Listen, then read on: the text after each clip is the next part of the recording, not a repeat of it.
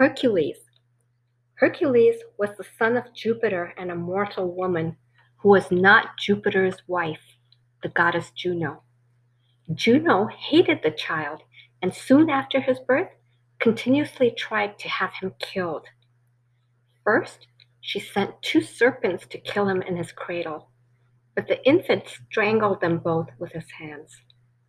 Afterwards, Juno made Hercules subservient to a person named Eurystheus, who made him complete the horrendous 12 labors of Hercules. One of the labors was to bring the skin of the monster Nemean lion to Eurystheus. Another was the slaughter of the Hydra.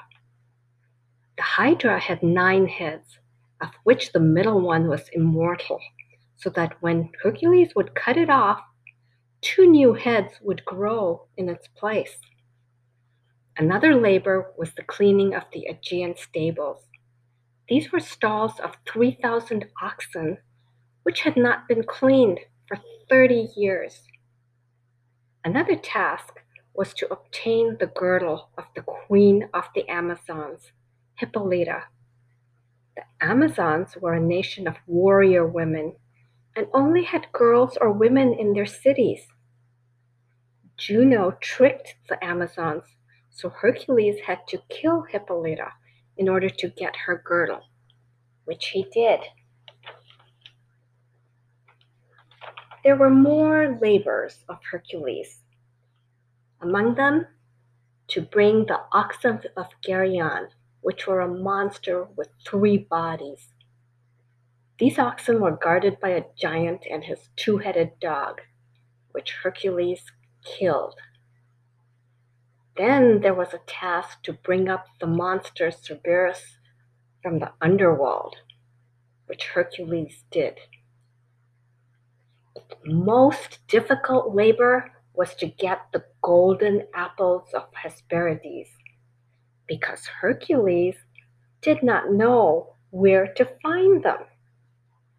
Juno had received these apples at her wedding from the goddess of the earth, and she had given them to the daughters of Hesperus for safekeeping, and they were guarded by a dragon. Hercules searched everywhere and finally found Mount Atlas in Africa.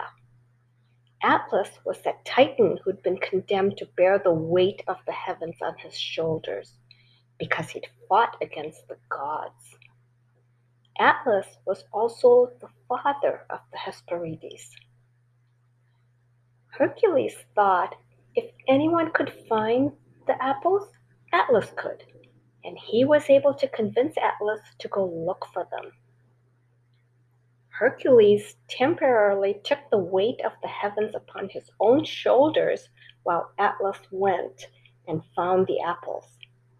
After Atlas returned with them, he reluctantly took the weight of the world back onto his own shoulders. Hercules' mortal end was tragic.